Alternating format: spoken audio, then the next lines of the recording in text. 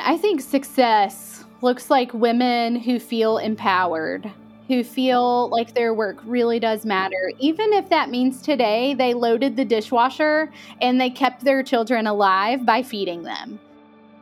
Welcome to the Women in Work podcast, the show that inspires you to confidently step into your God-given calling and view your work as meaningful to the kingdom of God. I'm Courtney Moore. And I'm Missy Branch. We want to introduce you to women who, through their own unique vocations, are seeing what they do make an eternal difference. And we pray these conversations will inspire you in your own calling to honor God, image Him to the world through your work, and leverage your potential for His glory. And if these conversations are impacting your life and work in God-honoring ways, please consider becoming a Women in Work partner at womenwork.net/donate. And we'd also be honored for you to purchase our new book, Women in Work, Bearing God's Image and Joining in His Mission Through Our Work. You can find that link on our website or in the show notes. Thanks so much for joining us today. Welcome to the show today, guys. We are so excited to have our guest today with us, Mary Wiley. She is a longtime friend of mine, actually a very longtime friend of Women in Work. We have so much to talk about today. So Mary, welcome to the show. Thank you for having me. All right, before we jump into the conversation, let me just let our guests know a little bit about who you are. So Mary Wiley, she is the author of the Bible study, Everyday Theology. She serves as the associate publisher for B&H Publishing Group. She holds a BA in Christian Studies and English from the University of Mobile and an MA in Theological Studies from the Southern Baptist Theological Seminary. She and her husband, John, have 3 adorable kids, and they live in the Nashville area. So, yay, we're so excited about this episode. We've had your name on the list to come on for since the beginning of the Women at Work podcast, but I feel like this timing is the right time. So glad you're here.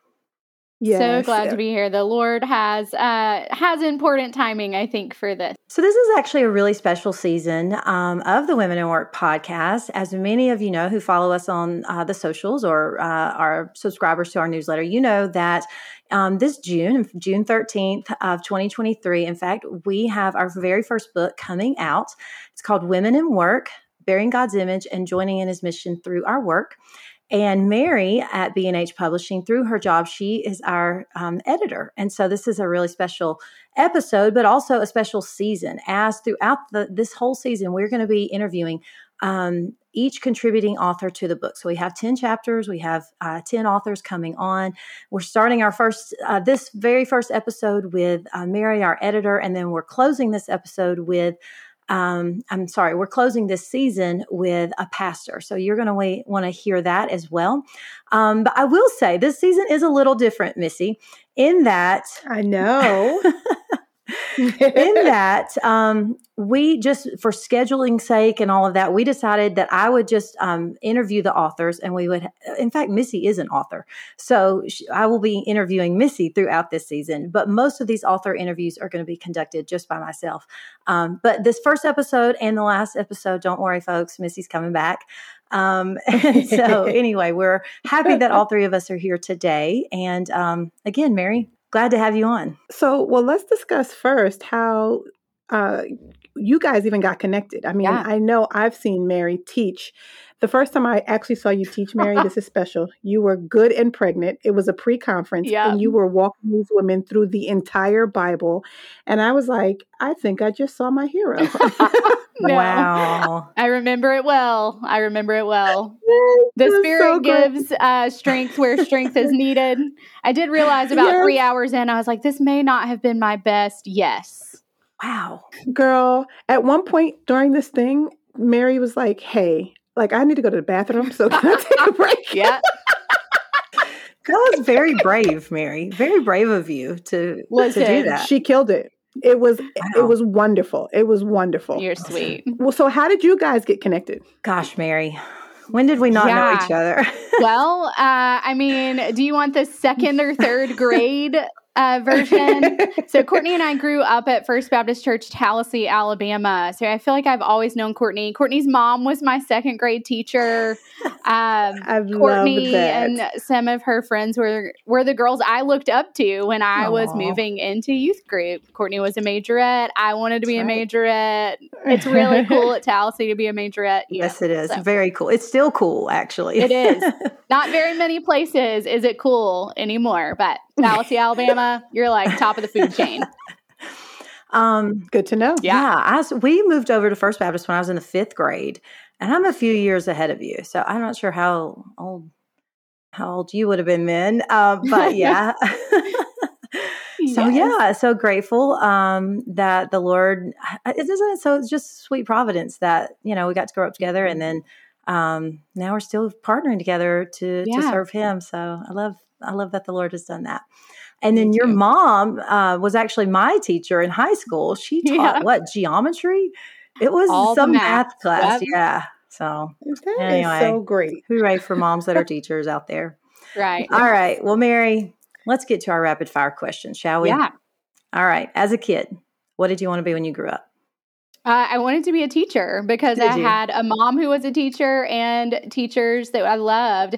However, I thought that as a kid, I could choose a different vocation for every day, which is kind of how I still live my life, if we're being honest. And so I also wanted to be a writer, and I wanted to be a veterinarian and do ballet on the side, in my vast amount of free time. Yes. That would be an interesting life. Monday, I'm a doctor.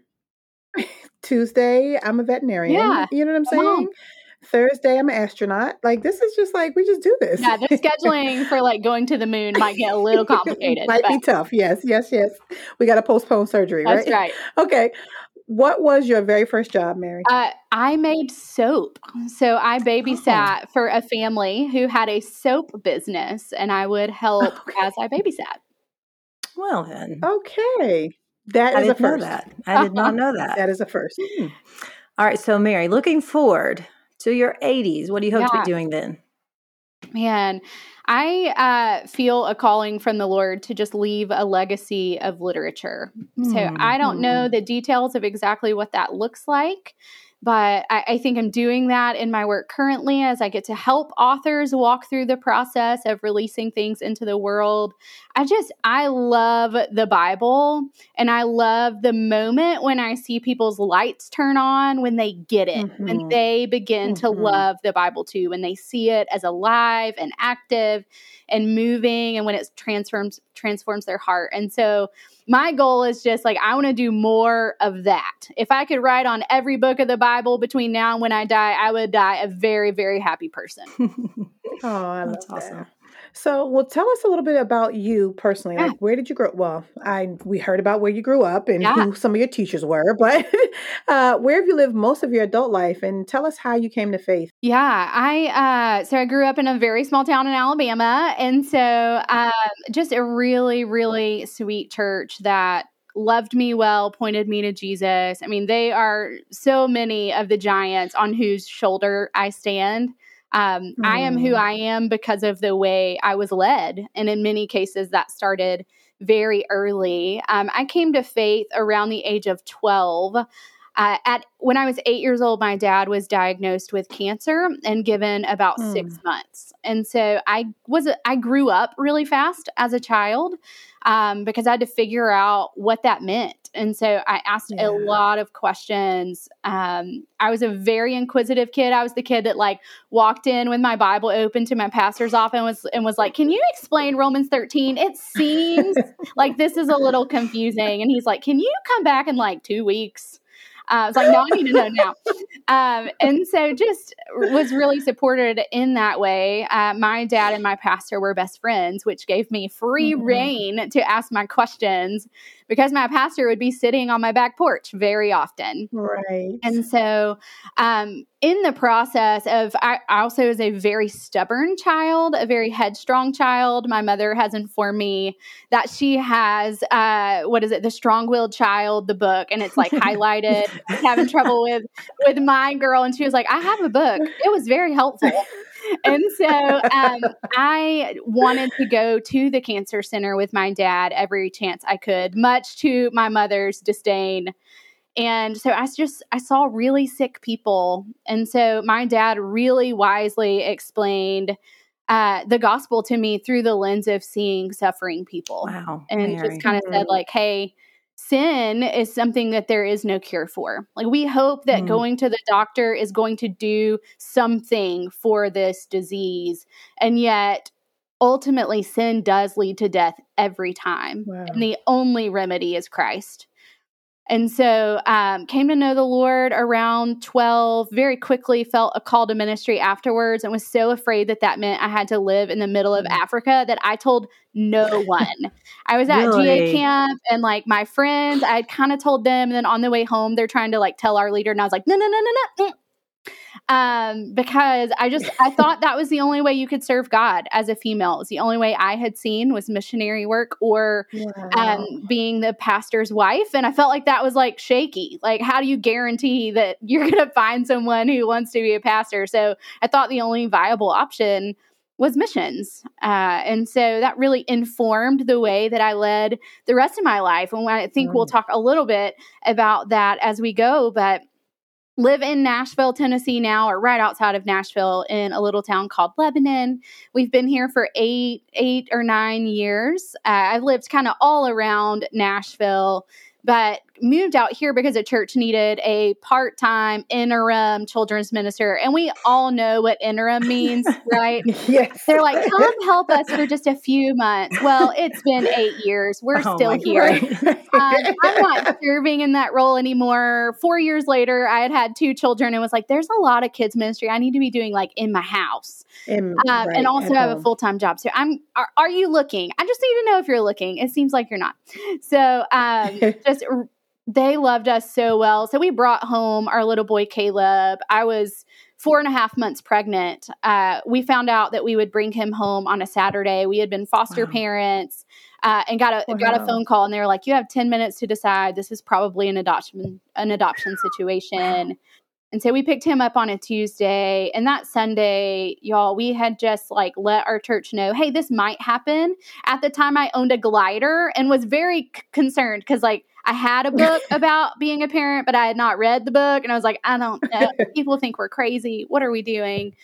But this church just was Jesus's hands and feet to us, and people had to follow us home because they had brought so many things for us to use and to borrow. Wow. A family washed our clothes for like months. I'm talking baby spit up, maternity clothes, washed our clothes, folded them, would pick them up on Friday, bring them back to me Saturday afternoon, folded, ready to go. And I was like, we're never leaving. Like you've served us so well. Yes. You can't get rid of us. Even if you thought this was just an interim thing, like we're here. And so we've loved our time. We've been here, 8 years. And so happy to be here and hope to stay a long time. That's great. Wow. That's so good. Well, you went to the University of Mobile. I am also an alumna there. I will tell you, though, going back to when you were talking about when you were young and you were curious, I do remember I would come home in the summers. Mary was in the youth group, and I interned a couple of summers for the youth. Help lead and that kind of thing. And I remember, Mary, I don't know if you remember this, Wayne Grudem's systematic theology. There was it was a green book. I'm pretty sure you had the green one. Mary was like walking around youth group carrying this systematic theology book. And I was like, wow, Mary's on top of it. Legit, you have loved theology. Woody, it was Woody. It's Woody Turner. His name. Yeah. I sent him a video of it recently because he was like, hey, I have your study. We're doing it with our teens. And so I sent him a video. I was like, well, I used your copy of systematic theology. I remember it. I was like, this girl is serious. She's for real. I came back and was like, I read it from cover to cover. And he's like, that is not how you read reference books, but okay. All right. So you majored in their religious studies there. It's a Christian school. And English as well. And so you mentioned that you did have a specific call to ministry in high school. But so when you were in college and you were really trying to figure out, okay, did you think really you were going to be a missionary, or what were you thinking? Okay, I'm going to graduate from college. What am I going to do? What were your thoughts at the time? Well, first of all, my mom is very practical, and she was like, you have to get at least one degree that you can live off of. Smart. And so when I entered college, I entered as a nursing major, knowing that I almost pass out every time I give blood, which I knew that was just not going to stick, but it was a viable path. And I thought, like, missions, this could work. That lasted about 6 weeks. I met with one professor and they were showing me some of their equipment. I was like, nope, I'm not going to be able to do this. My body is not going to allow me to do this because I'm going to pass out. Like, this is not going to go well. So I had a teacher. I had had multiple English teachers throughout high school and junior high just kind of say, like, you have a gift for writing and you should use it. But I didn't actually know. I mean, of course we look at like Beth Moore. She's kind of the trailblazer to say, maybe I can use these gifts to serve the Lord. And so I had done a study or two in high school and had thought, like, maybe I can do that at some point to like help people. Maybe I can write for my church. But I really didn't think it could be vocational ministry. I thought it would be something on the side. And so in many ways, English and religious studies was like, I just did that because I liked it. And I wanted to enjoy college. I love to learn. I'm going to be a student my whole life. I took the GRE this week, about to be with Missy up at Southeastern. Ooh, congrats. But I just honestly was like, this is what I like to do and what I feel like I'm good at. Hopefully God can use it. And so I did not know. I did start with an education minor so that I could teach. And while observing a class at actually my mom's school, I had a terrible car accident that should have taken my life. And basically at that point, I looked at my mom and was like, I'm not doing this anymore. Like, I don't like education. I don't want to teach. I don't enjoy these classes. So we're just going to see where the Lord takes us. I picked up like some art classes, which my mom was like, oh, for sure you're going to be poor now. For sure. Like, you're not going to have food to eat. But I just I had always said, as silly as this is, like, I was like, I want to eat peanut butter and jelly sandwiches if that's the need. And I want to fall asleep every day exhausted because I've poured it all out on the field for the gospel. And in many ways, that has been the case in my life. I think about years of serving in camps ministry when literally you're like walking to the next thing with a peanut butter and jelly sandwich in your hand, praying that the Lord blesses it somehow to your body so that you can stay up until 2 a.m.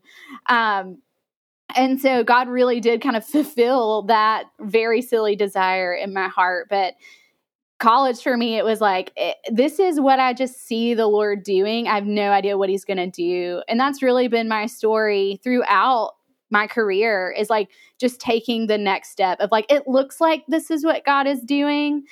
I don't know how he's going to work it out, but I'm just going to have to trust. Yeah. That's so great. Well, you currently are at Lifeway. Yeah. And so you've been there at Lifeway B&H for a long time, but you've played several different roles. Can you tell us a little bit about all of the different things that you did since you've been there? Yeah. So I started in kids ministry, which is funny because I always loved, like, I always wanted to serve in women's ministry and thought that women are scary. Like, I need to stay with the little to think that I'm cool. So I started serving with Center Kid Camp while I was in college, started directing for them. And then just really, again, the Lord just really aligned the stars for me. I came in as an intern in their office, and a guy that was on the team was exiting around the same time to go be a full-time missionary in Spain. And someone needed to pick up that work. And so when someone needed to pick up that work, it landed on my desk, and I kept doing that work and kept doing that work. And they were like, hey, looks like you like this and could maybe do this. Do you want to do it full time? And so it was just taking the next step. I continued to direct camp because I love on the ground ministry. And so I was working during the office during the year and then going to camp, leading a team, connecting with adults. We would see between, 1,000 or so kids a week, and getting to know them, serving them well. And then the next group would come in the next week. And it really was like a pressure cooker for learning leadership, for learning ministry, for learning conflict resolution, because y'all, sometimes people just come in and they've had a really hard day and they're real mad it's raining and they think you can change it. And you just have to be willing Yes. to like take that. And so I just, everything I know about leadership came from camps ministry. I had amazing bosses who let me walk alongside them as they taught leadership, as they made decisions. But as that time continued, a couple of roles came open on curriculum teams. I had been writing Bible study and track time materials, and my boss just said, "Hey, I really think the Lord may be moving you in this direction." Like they kind of said, "You don't need to go to camp this summer. You need to be in the office. We need you." And that had really like made me sad. My boss knew. He's like, she's going to be sad if we don't let her go. And so, it just seemed to be the right time. My boss really encouraged me to move into a new role. And so I played a couple of different roles on curriculum teams at Lifeway and Kids with the Gospel Project as we launched that, which was just such a joy, such an honor to get to work on something that literally like 1 million kids are using every Sunday. I mean, what a gift. With so BBS and a couple of other things that just I really enjoyed doing. However, as my time went on, I felt like, man, I've really run out of ideas. Like I don't have a lot. I was writing 3 sets of curriculum, so 3 hours of curriculum for every week of instruction. So more than 150 hours of written curriculum per year. And I just was out of ways to use construction paper and Post-it notes.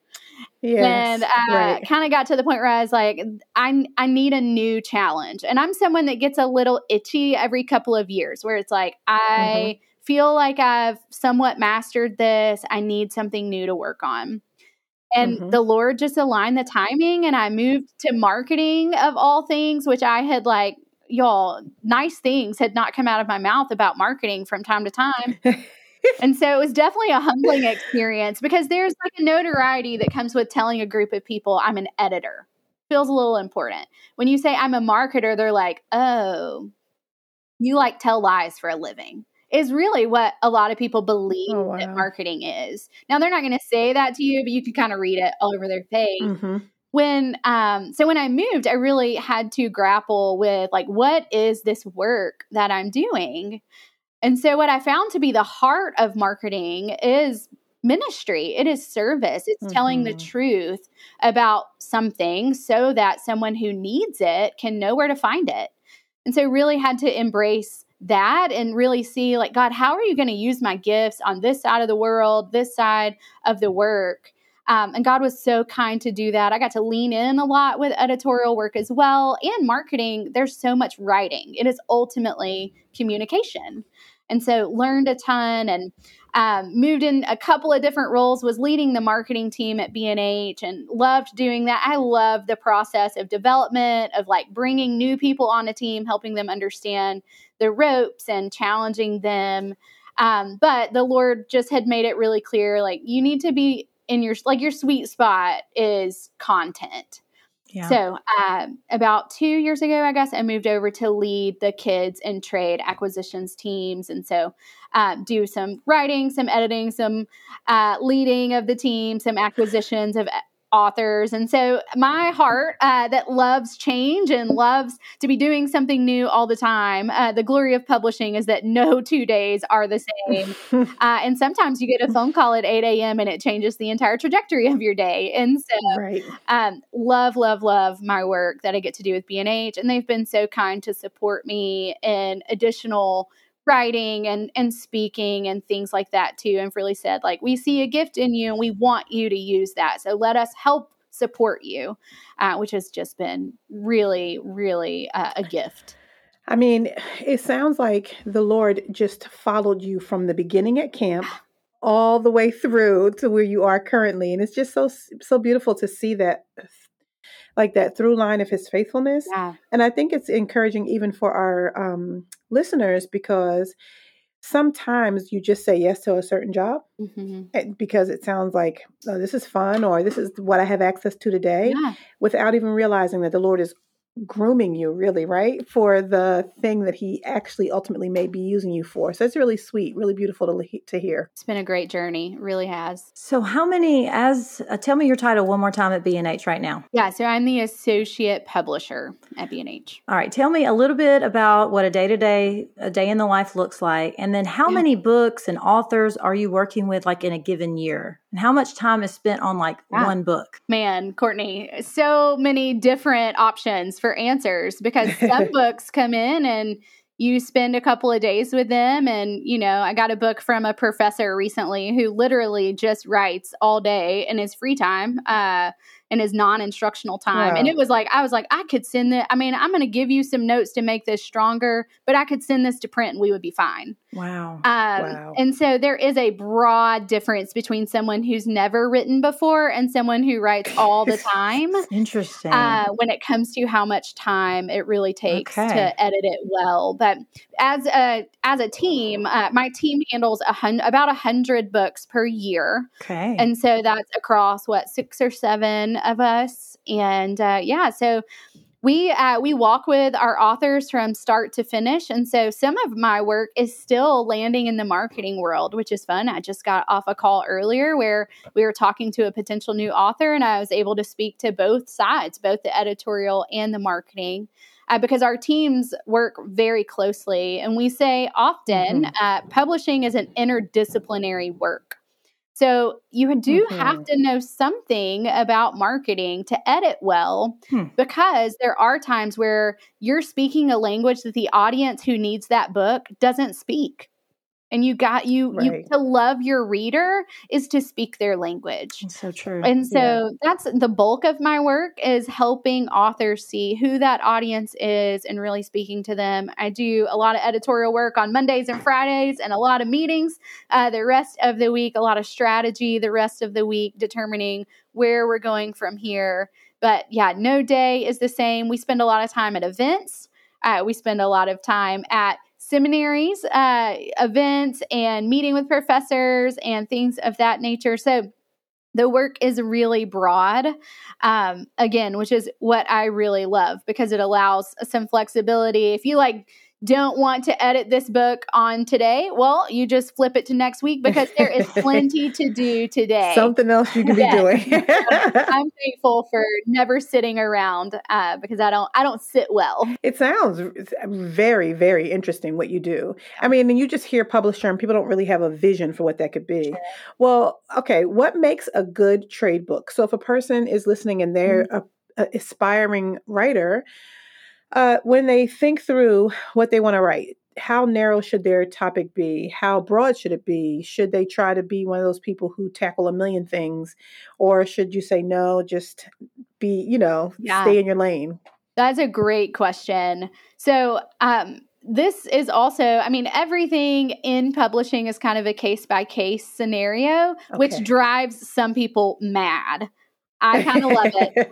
But in most cases, what is the best book is clarity of thought and beauty of writing. Oh, and so the best marketer in the world can't sell a bad book. Now, they might sell it for a little while before a word gets out that it's not a very good book. But the goal of a good book is that you market it well in the beginning. And then the marketing team kind of takes their foot off the gas. And what begins to happen is people who have read the book begin to recommend it. And that's what makes a best-selling book. Best-selling books are not because a marketing team spent a whole bunch of money. Some of the ones that have sold the best in the last year, both for us and for others, have been ones they have not spent much money on when it comes to marketing. But the writing is so compelling. And the author has sat with the topic for so long that they are actually an expert. So what I see as a real problem in publishing is the rate at which people write. It is very difficult to hear something new from the Lord every year. True. If you do, you're probably living your life. You're living your life to write your next book, which is not a healthy life. And good books come from people who are healthy and who are in the Word and who are following the Spirit.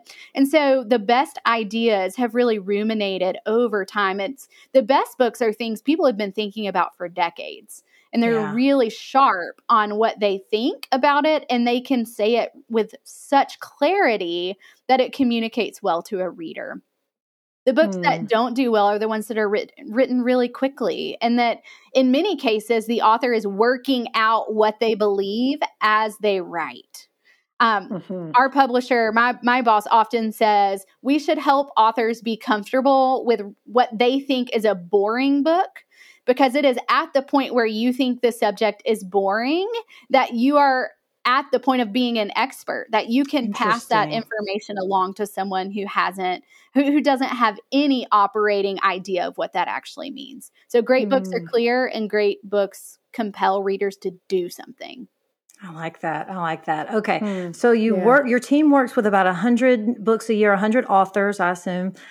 All right. So give us kind of the backstory of, are some authors easier to work with than others? And like, what type of author do you love working with? Yeah. Well, there are always going to be easier people to work with and more difficult people to work with in any vocation, right? Like you're going to really be great friends with a handful of people, and then a handful of people, you're going to have a harder time getting on the same page. That's going to be true whether you host at a restaurant, whether you work in education, whether you work on a hall with other teachers. It's certainly true in publishing. Now, I feel like, have just been really blessed in the last 8 to 10 years. The Lord has really given us discernment. We've been praying for discernment. And I can honestly say that I can count the number of times where I've had unfortunate experiences on like one hand.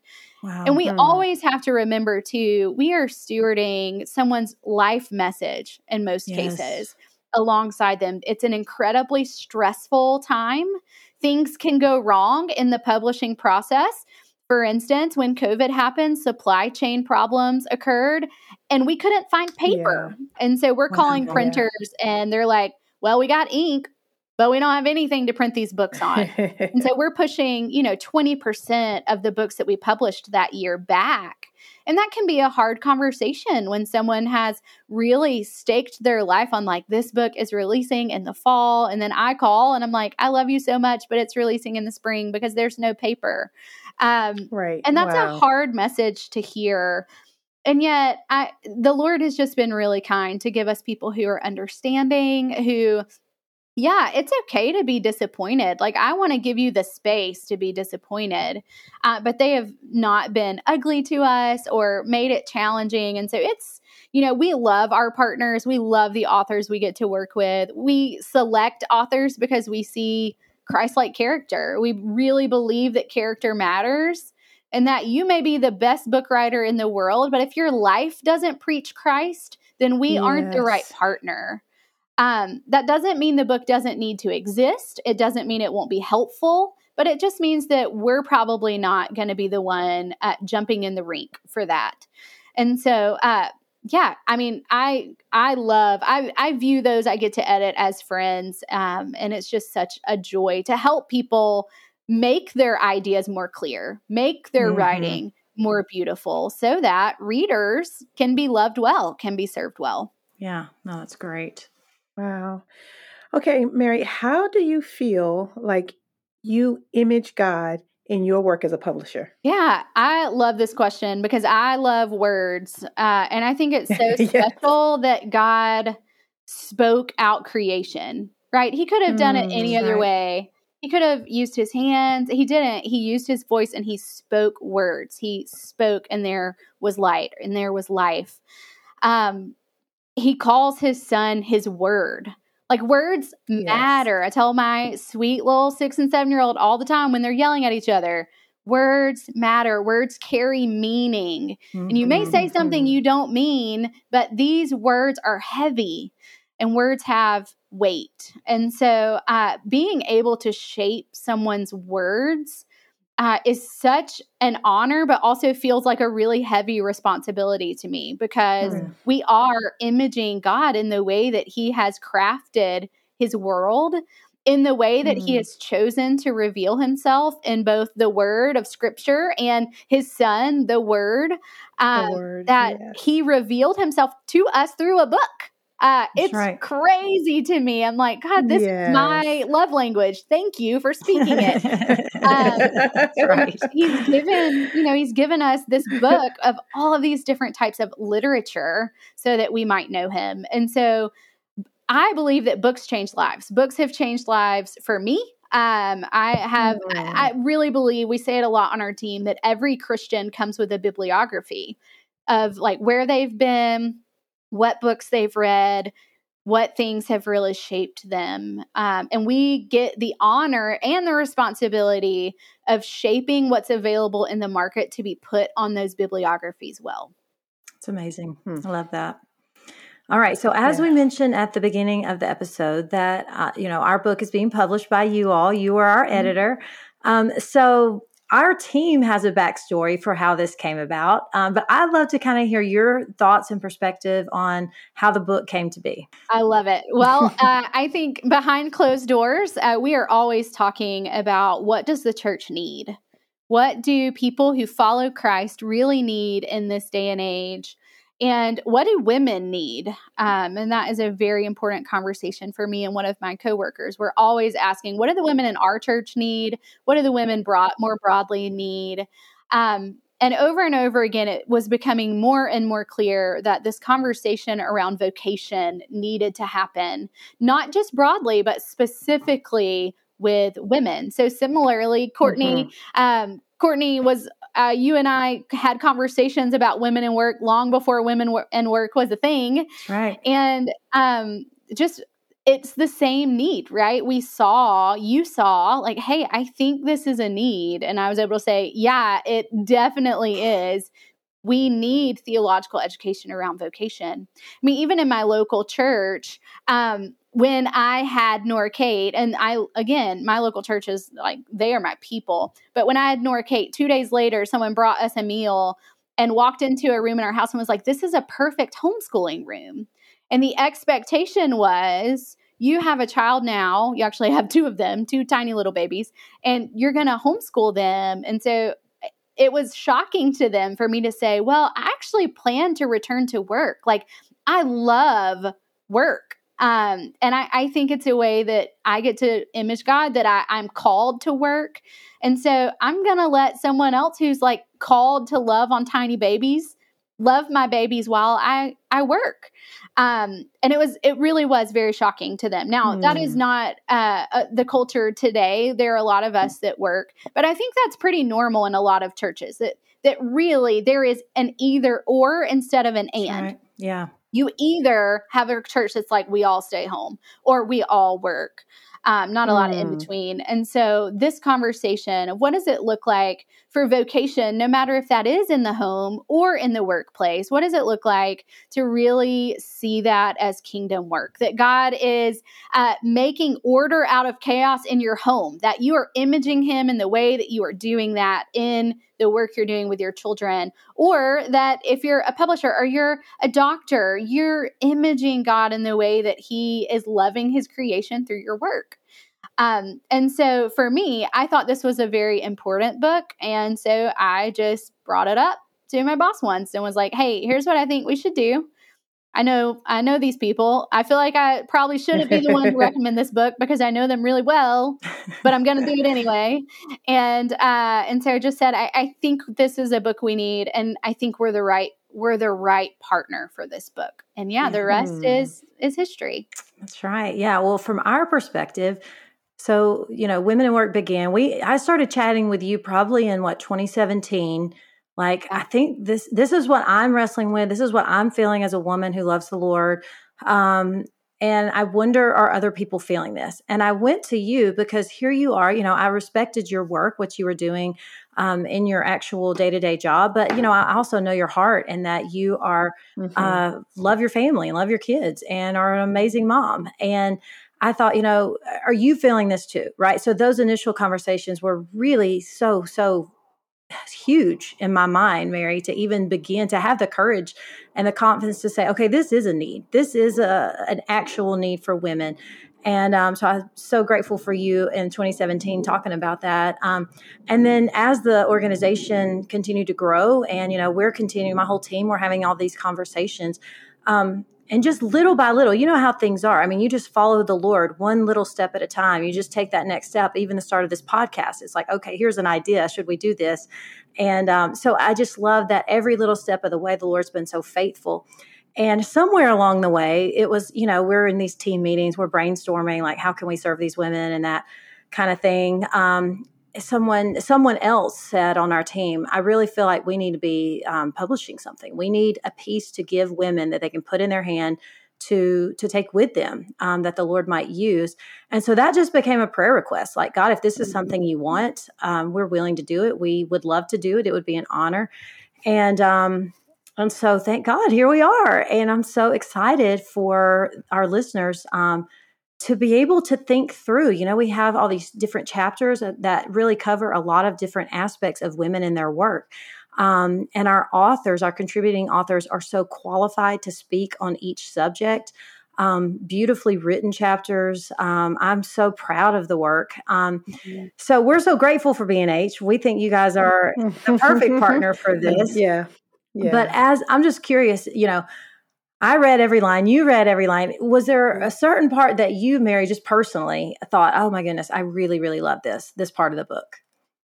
Well, I found that to be the case often. There are just some really beautiful chapters, some really beautiful writing. I love Elise Fitzpatrick's chapter on just really seeing work in the garden.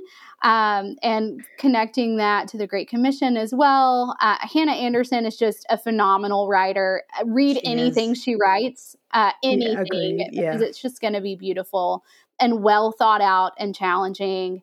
And so I just think I loved the tone of the chapters. They weren't prescriptive in like, this is how you should always think about work. And this is how you should develop your philosophy of work. It is not a philosophy of work book. It's a theology of work book, which of course is right up my alley, where it's like, this is what God says about work. And then you need to form what you think the Spirit is developing in you, is leading for you, and what that work actually looks like every day.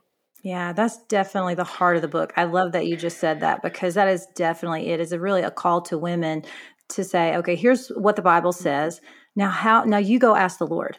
And, even in the conclusion of the book, I had the opportunity to write the introduction and the conclusion. Of course, I was the general editor, but that was kind of one of the takeaways. Now go get your journal, go find a spot with the Lord, and now you sit with him and ask him, what does he want you to do with this information? So I love that you mentioned that, because that's definitely the heart of the book. I love it. So we talk to women every day, or we don't talk to women. Well, we talk to women every day, but we interview women all the time. And we know what they're, kind of like you said, what they're hungry for. So we were excited to have something tangible, like Courtney said, to put in their hands. What do you hope for as a publisher for this book? And I think success looks like women who feel empowered, who feel like their work really does matter. Even if that means today they loaded the dishwasher and they kept their children alive by feeding them. That's right. Which some days that is how it feels, right? You're like, I have marked nothing off the to-do list. This is my life now. I mean, I looked at my laundry pile before walking in here to my office and was like, this is my life now. This is just going to live here forever. It's going to be okay, but it's probably never going to be very different. And I want women to see that as ministry. Like, the clothes that you wash and fold for your family is ministry. The way that you talk to a coworker when you guys are out to lunch while you're in a moment where you're not heads down working and you're encouraging them, that is ministry. And so I think we have this jaded view of like, ministry can only be in vocation if you are in Christian vocation, if your work is innately Christian. And that is not the picture we see in Scripture. It is the call to all Christians that they would go into the world. And often, I tell my friends who work in secular organizations, who work in healthcare, I'm like, you are doing more ministry every day than I am in Christian work. because you are bumping up against people who do not know Jesus over and over and over again. And that is a beautiful calling.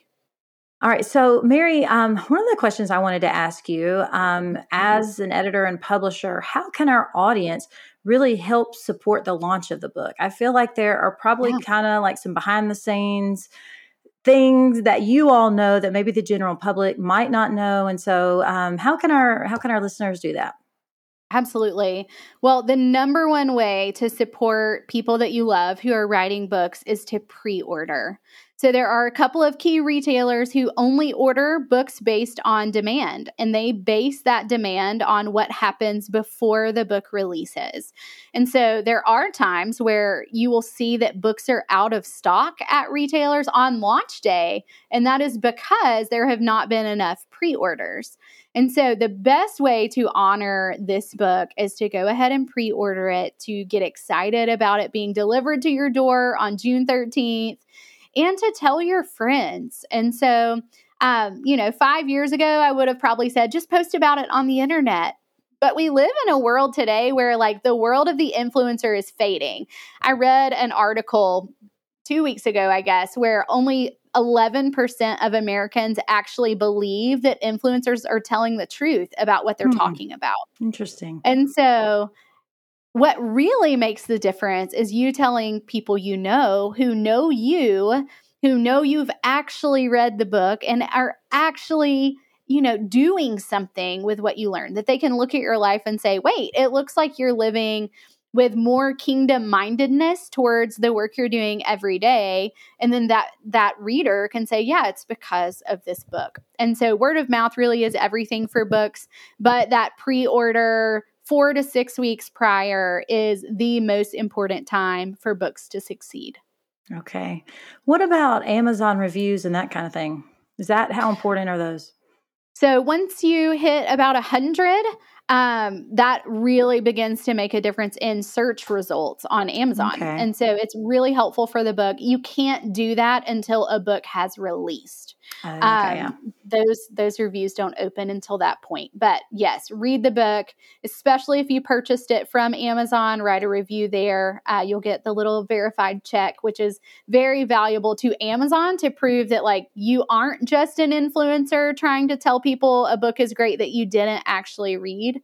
And then just do an honest review, like really write what the book helped you with. Right. So that others can find it. The point of reviews is to help people who are trying to decide what they want to buy to see like, is this going to answer the problems that I feel?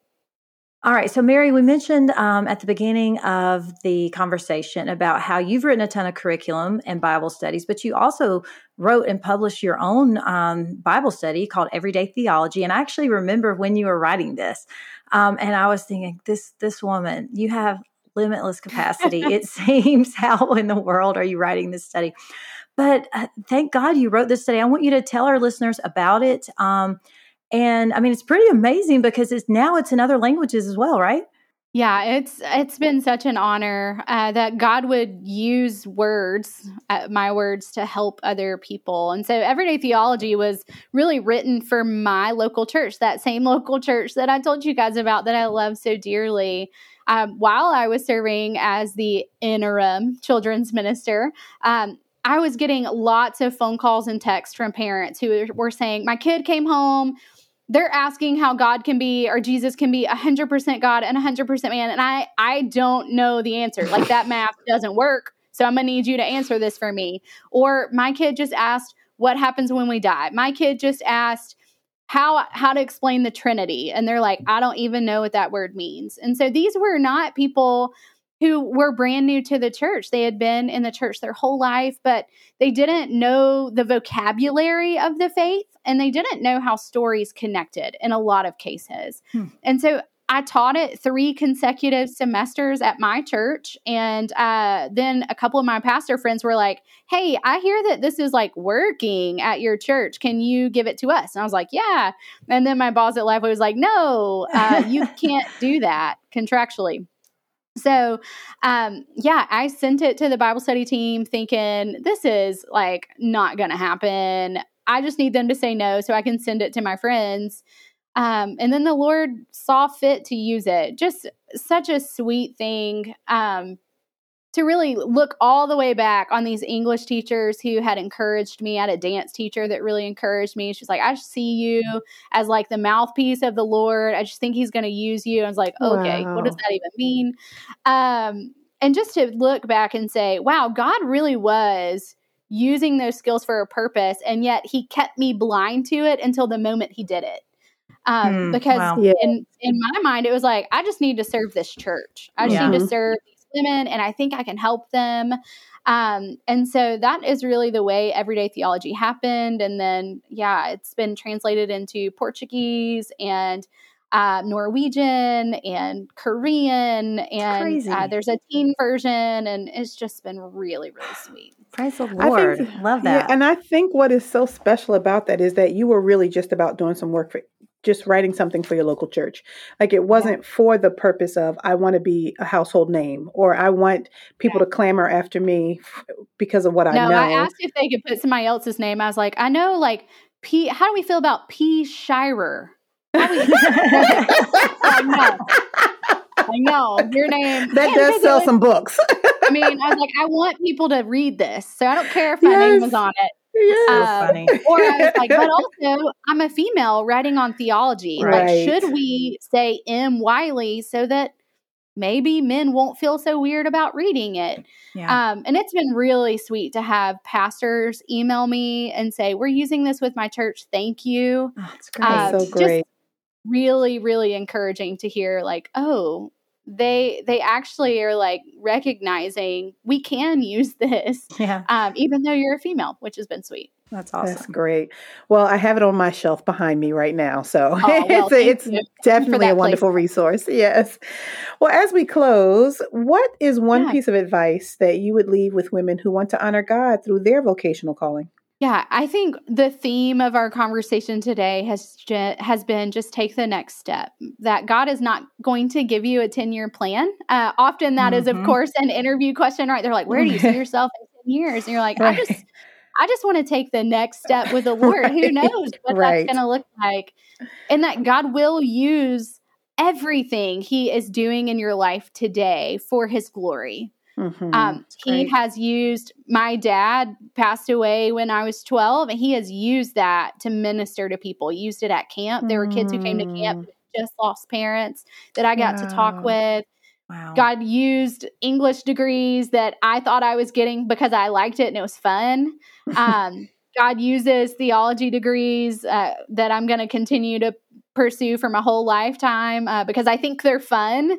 And he will do that in the life of every listener. It may not be super clear. You may not yet be able to connect the dots, but he is moving and working, and he's good to be faithful in that.